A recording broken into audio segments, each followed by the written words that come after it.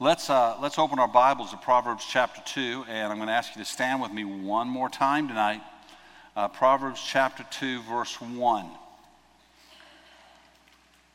Tonight, last week we talked about avoiding foolishness, and tonight we're going to do like kind of a part one on the acts of wisdom.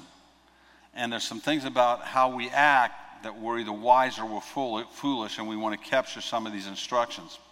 So in Proverbs chapter 2, it says this: "My son, if you receive my words and treasure up my commandments within you, making your ear attentive to wisdom and inclining your heart to understanding. Yes, if you call out for insight and raise your voice for understanding, if you seek it like silver and search for it as for hidden treasure, then you'll understand the fear of the Lord and find the knowledge of God. For the Lord gives wisdom. From his mouth come knowledge and understanding. He stores up sound wisdom for the upright. He is a shield to those who walk in integrity, guarding the paths of justice, watching over the way of his saints. Then you will understand righteousness and justice and equity in every good path. For wisdom will come into your heart, and knowledge will be pleasant to your soul. Discretion will watch over you. Understanding will guard you, delivering you from the way of evil, from men of perverted speech." Listen to that part. There are people who have perverted speech. And they don't come with a big sign, perverted speech, on them. They come with a big sign of, "Look how smart I am." And yet their wisdom is not the wisdom of the word, it's perverted wisdom. When we know wisdom, we get delivered from those people. We reckon, that's not right. That's just not right. We sense it, we know it, we feel it, and we just know that I don't need to listen to that guy. People in a perverted speech who forsake the paths of uprightness to walk in the ways of darkness. That's what they do. Who rejoice in doing evil and delight in the perverseness of evil. Get that? They delight in the perverseness of evil.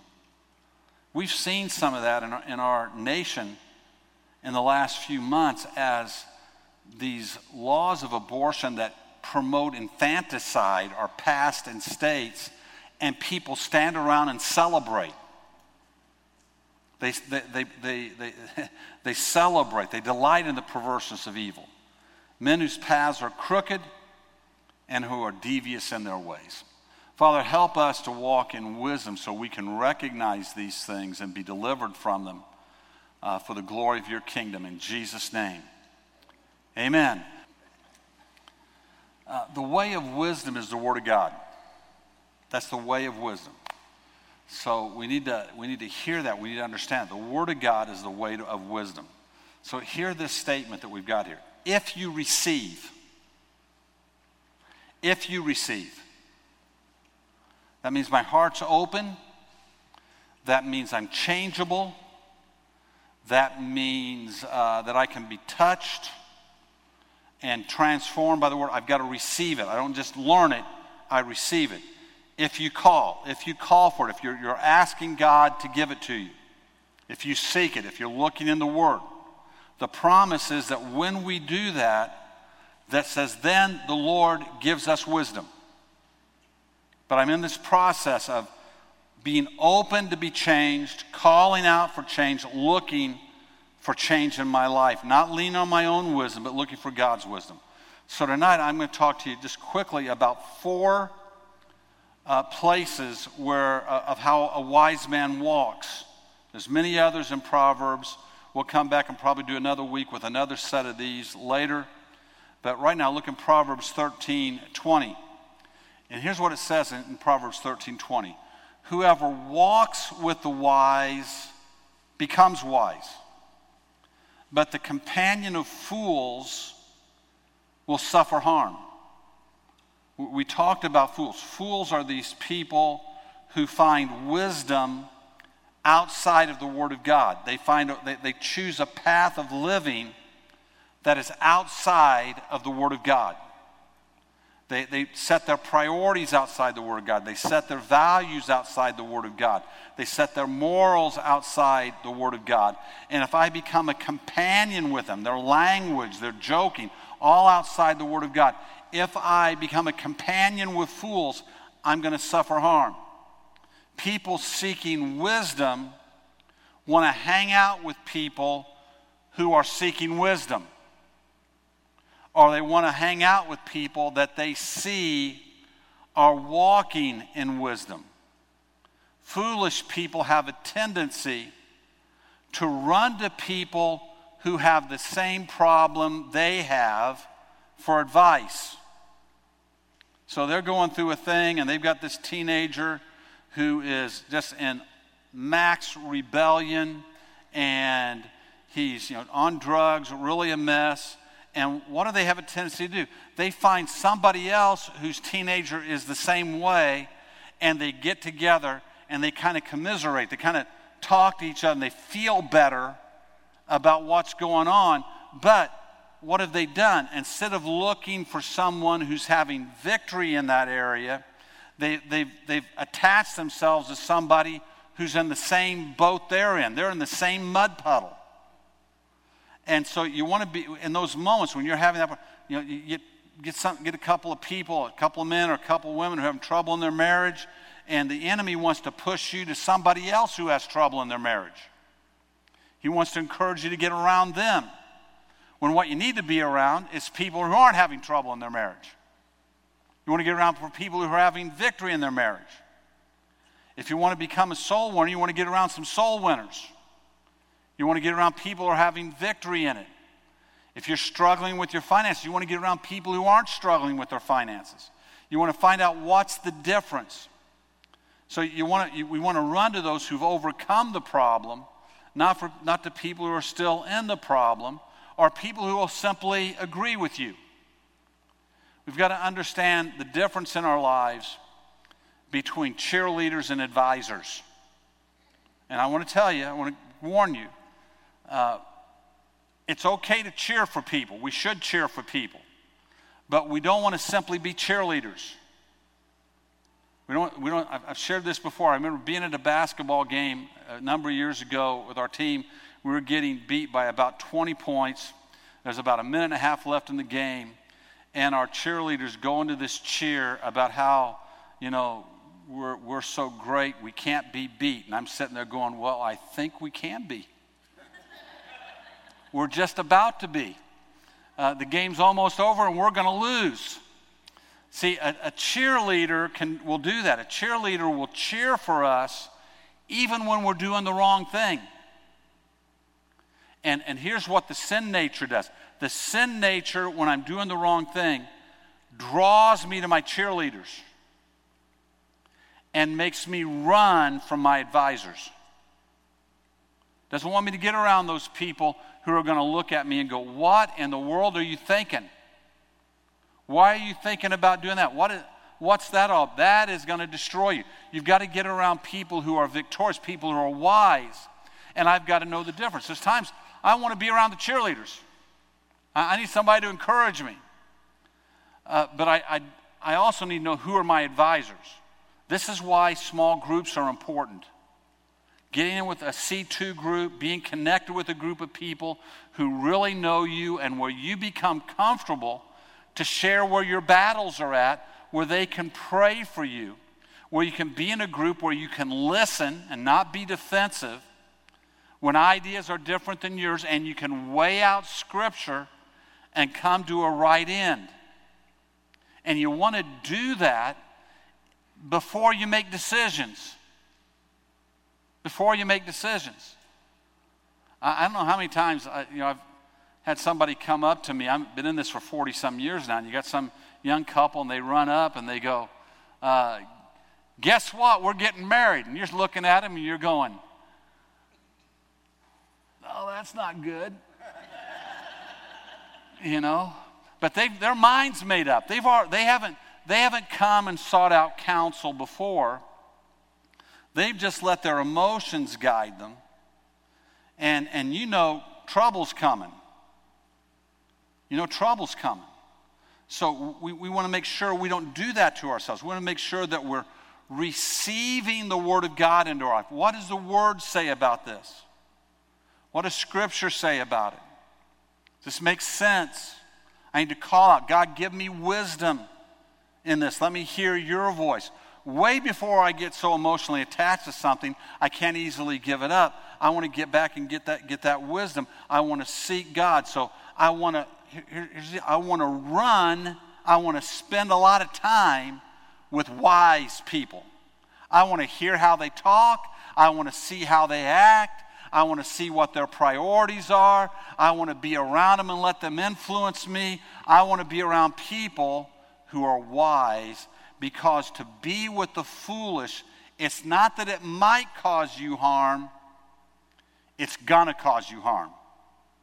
Does that mean we never spend time with somebody who, no. It just means I don't spend the predominant amount of my time, and I sure don't try to get wisdom from them. Okay, here's number 2. Proverbs 16:21. The wise of heart is called discerning, and sweetness of speech increases persuasiveness. Let me say it again. Sweetness of speech increases persuasiveness. What does our flesh do when move us to do many times when we are in a disagreement? Does it move us to sweetness of speech? Or does our flesh move to anger in our speech? Going on. Good sense is a fountain of life to him who has it, but the instruction of fools is folly. The heart of the wise makes his speech judicious and adds persuasiveness to his lips. Gracious words are like a honeycomb, sweetness to the soul and health to the body. The wise man knows how to argue. The wise man knows how to disagree. The wise man knows how to present a different case. The wise person knows the path of persuasion. And what the Bible is teaching us in our relationships is that kindness in our discussions and our disagreements is more persuasive than the force of yelling, the force of arguing. That doesn't mean we surrender firmness. That doesn't mean we back away from the truth and give up. It means we present the truth with kindness, judiciousness, and graciousness should be the guide of our discussions. That when we're in those moments, the wise man doesn't blow up. The wise man is judicious. He's gracious. The wise man guards against being insulting. He guards against being attacking with his words. The wise person guards against being rude. The wise person guards against being overbearing. So instead of letting my emotions control me, when I'm in this discussion with somebody who is disagreeing with me or who's done something I don't like or who's acted in a way I don't like, the call is for us to be gracious and judicious. The wise person brings calm and understanding to the discussion. Doesn't throw gasoline on it, doesn't light it up, doesn't fill it with more emotion. They fill it with more wisdom. Hear me. Issues are not settled with the quickest retort. You may be quick. If you're quick-tongued, if you have a quick answer, that's when you need to really harness your tongue. That's when you need to really be careful. Maybe fun when you're joking around, but in the middle of a debate or in the middle of an argument, it can just build walls of destructiveness. The wise man surrounds his response with kindness and patience. The wise person looks to bring about the righteous end by wisdom and power. Now, this is the key. This is the key to this. We want the righteous end. I'm not trying to win. We're not trying to win. We're trying to bring about the righteous end. And when I'm trying to bring about the righteous end, I can be persuaded that the righteous end wasn't the way I thought it was. I can learn from the other person and discover something. But if I'm looking for the righteous end, I know the righteous end isn't going to come by the loudness of my voice or the destructiveness of my words or the buttons I push to hurt them. It's going to be won by kindness and sweetness and persuasiveness and graciousness and judiciousness that brings about the wisdom of God and brings about the righteous. If I destroy them, I can't bring the righteous end about. The wise person surrounds his response with kindness and patience. He looks to bring about that righteous end. Power subdues, but power does not persuade. I can be subdued by somebody's power. I can be subdued by their insults or their cutting remarks. Doesn't mean I agree with them. Doesn't mean they've won today. May just mean I'm angry and I'm hurt. Now this next verse goes hand in hand with this. Proverbs 18:13. If one gives an answer before he hears, it is his folly and shame. When I was a youth pastor, you found this at times where you had to discipline some kid for the way they were acting or what they were doing, and they would be mad, and they would go home and they would tell their parent that you talked to them, what you said to them. They would paint it more angry than what you really are, and they would never tell the whole story of why they were being disciplined.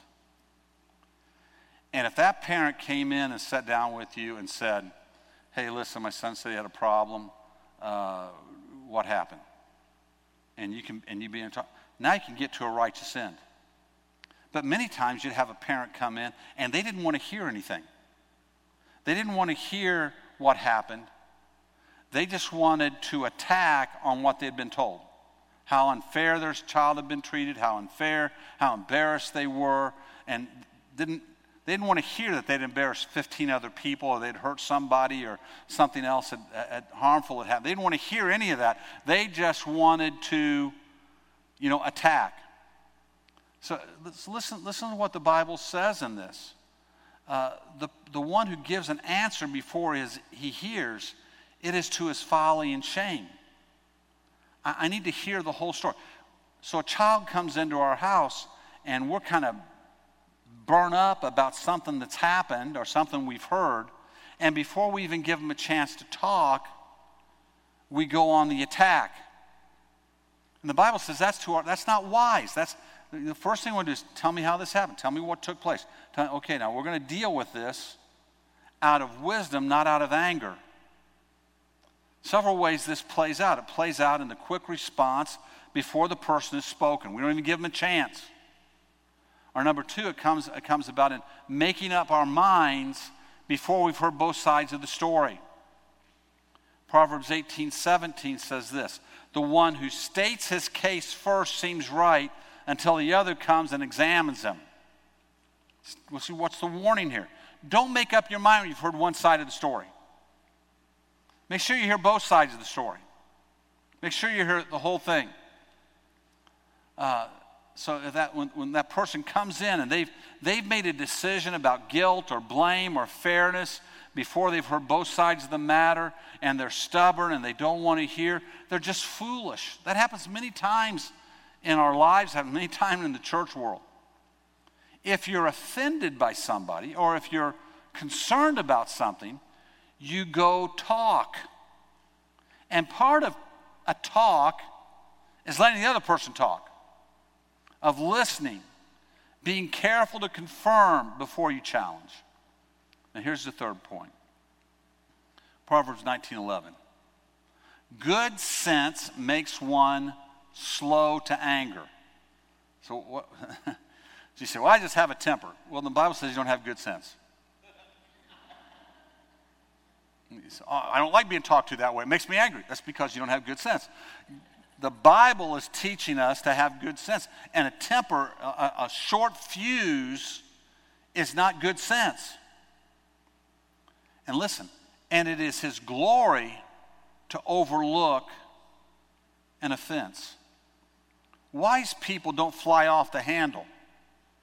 This doesn't mean they don't get angry, but they make sure their anger is justified, their anger is controlled. They can be firm and upset without being attacking and making the matter worse. They're going to be angry because the reason of what's happened is fully measured. James is the Proverbs of the New Testament. And James chapter 1 verse 19 is a scripture that's been alive in my heart and challenged me many times. It says this: "Know this, my beloved brothers, let every person be quick to hear, slow to speak, slow to anger. For the anger of man does not produce the righteousness of God." We've got to measure ourselves. Am I quick to hear? Do I take time to hear the whole story? Do I hear both sides of a matter before I make up my mind? When my kids were growing up, they'd come in, they'd tell me something their brother or sisters had done to them, and they'd say, "What are you going to do about it?" And I'd say, "I'm going to talk to them, and I'm going to hear their side of the story." Because I knew I was getting one side of the story. And when you get to the other side of the story, you get a fuller picture of what's really going on. And they'd be frustrated. The more frustrated they were that I was going to hear the other side of the story, the more I knew I wasn't getting the whole story. They just wanted me to act on their side of the story. So we're to be quick to hear, slow to speak, and slow to anger. Now listen to this. It is to the wise person's glory to overlook an offense, to not engage it. Some people, everything that's said that's offensive to them, it's like World War III has started. They've got to challenge it. They've got to take it on. They're not going to be talked to that way. They're not going to be talked about. They've got to go in and get the scripture says. Sometimes you just overlook it. Sometimes you just overlook it. Wise people are not easily offended. Wise people understand sometimes mistakes happen. They understand sometimes people do things and say things that they don't even know how insulting it is. They just don't even know they just insulted you. And you can make a big thing out of it, but they're probably not going to figure it out. They're going to not understand why you were insulted. See, some people are just weak and say things out of their weakness. Wise people don't jump in the mud puddle with them. There are many things that somebody says that it's not worth this battle. I'm not going to be offended. I'm going to move on. The goal is always the righteous end. Hear this. The goal isn't an apology. The goal isn't to win. The goal isn't for the other person to be, submitted to you. The goal is what's the righteous end. The goal isn't who gets the glory. This is one thing for wise people don't care who gets the glory. They just want to see the righteous end happen. That's what they want. They want the good thing to happen. It doesn't matter if somebody else gets praise. They know God knows. They know that God knows what their role is. They don't care who gets cheered, who gets the medals pinned on them. They just want to see the righteous end. They don't care who gets put up on the platform or who gets the medals hung around them. They just want to see the righteous end. And they have determined the righteous end by looking and seeing what the Word is and what the Word says the righteous end, and they always keep that in sight. And if the righteous end means I have to humble myself, I have to take a hit, I have to receive an insult and not get upset about it, okay, let's work towards the righteous end. Let's go towards what's righteous. Some people are insulting on purpose. They want to hurt you. Some people are insulting on purpose because they think it's smart. Some people are insulting out of ignorance. Some think they're really being wise and bold when they're just being insulting. And the Bible says, be slow to anger, slow to speak. That's the actions of the wise person. Quick to listen means this. It means digging into the issue. If somebody says something that's insulting to you, or says something that you don't like the way it's come out, you don't like what you think they're saying, the wise person doesn't just assume, the wise person digs into it.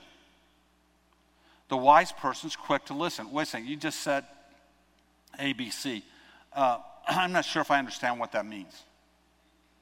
Can you explain to me what you mean by that? And sometimes that one simple statement, they now explain it, and they meant something you didn't even, you took the worst picture, and they had the best picture. And you were upset about it, and they didn't even really mean it the way you took it. So we asked them to explain it. And then if it's still insulting, you restate it.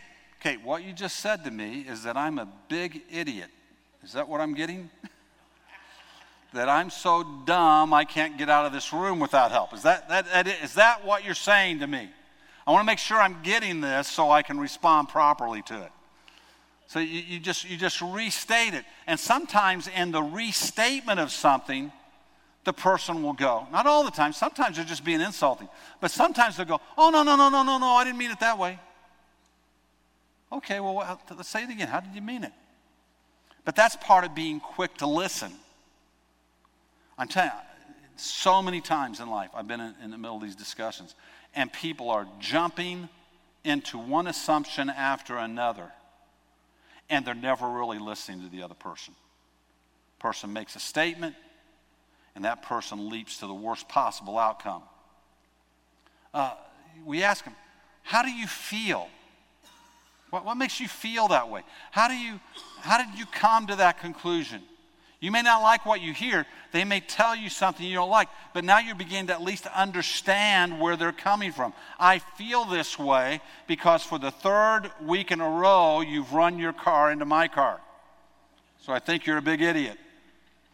You know, so okay, well, yeah, that's a pretty good thought. I probably shouldn't do that anymore.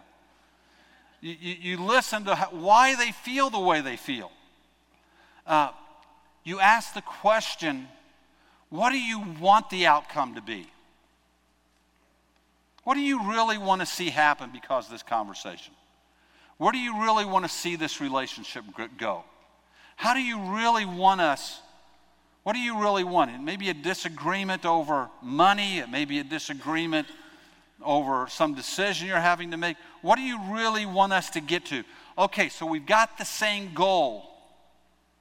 We just have different ways of getting there. How do we work through that? And now that we're talking, how do you want me to respond? Now, at the end of that, you may have to be able to look and say, well, I just don't feel comfortable responding to that the way you're asking me to.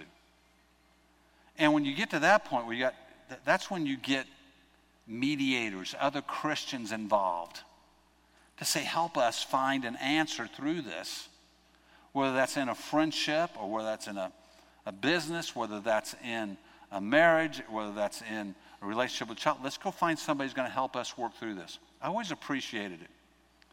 I had this happen many times as a youth pastor when a parent would come in with their child and they'd say, I'm telling him this. He's telling me he wants to do this. We've come to you to help us work out what the best answer is. Now, I'm telling you, that can be a little scary, because sometimes if you tell the parent that the right answer isn't their answer, they get mad. You can't get mad when you go to that person. You've got to go to somebody you trust enough, and that the other person trusts enough, that when they come to an opinion, that you can trust the opinion. That's what you're looking for in a good counselor. So you just don't go to anybody, and you can't drag them to somebody they don't trust. You got to find somebody that both of you trust. Listen, now here, wise people are not easily offended. Wise people keep their eye on the goal, which means getting angry doesn't help. They're looking for the righteous end. Wise people try to understand the other person and why they're thinking and acting the way they're thinking and acting. And wise people put effort into helping the other person understand them without being offensive. I'm going to try to get here. Now listen, when my kids were little, I had determined in my life with my kids that when I corrected them or gave them boundaries, I was always going to explain them to them. And I was explaining boundaries to them before they could understand boundaries, so that it was just very natural all through our lives while they were in our home. This got more and more important as they got to be in junior high and high school. With all of them, I would get to them at a certain point in life where I'd sit down with them and say, now listen, you're getting to an age right now where your hormones are kicking in and where your desires to be independent are kicking in and all kinds of things are kicking in. And over these next 5 or 6 years, you're going to have things you're going to want to do or places you want to go or ways you want to act, and I'm going to say no to it. You've got to make up your mind right now whether you're going to trust me in those moments or not. I will explain why I'm saying no. I will tell you why I'm saying no. You may still disagree, but listen, I'm still the final say. I'm still the final. As long as you're living in my house, eating my food, I'm the final say. You're not. There's no magic age. Not when you turn 16 or 17 or 18. You don't magically become somebody who can do whatever they want. No, you want to do what you want, get a job, get your own place, do whatever you want. Until then, I have the final say. Are we on page here? And I would explain that to them straight up. This is the way it is. Now, over these next 5 or 6 years, 7 years, until you go out on your own, this can be easy or it can be hard, but I'm guaranteeing you I'm going to win. It may be hard. I may have to handcuff you onto me and take you around with me every place I go, but I'm going to win at the end of the day. I'm going to win. So let's just make sure we all understand each other. Now, but what you don't want to do when they're in that junior high and high school is be so dictatorial that you're not listening to them and you're not helping them get to a righteous end in their own thinking. You're not helping them come to a righteous place. But that comes from building relationships. You want them to understand without being offensive to them. Okay, we're going to wrap this up. Proverbs 19:27. Cease to hear instruction, my son, and you will stray from the words of knowledge. Have you ever read a scripture or heard a teaching and thought, why haven't I ever heard that before?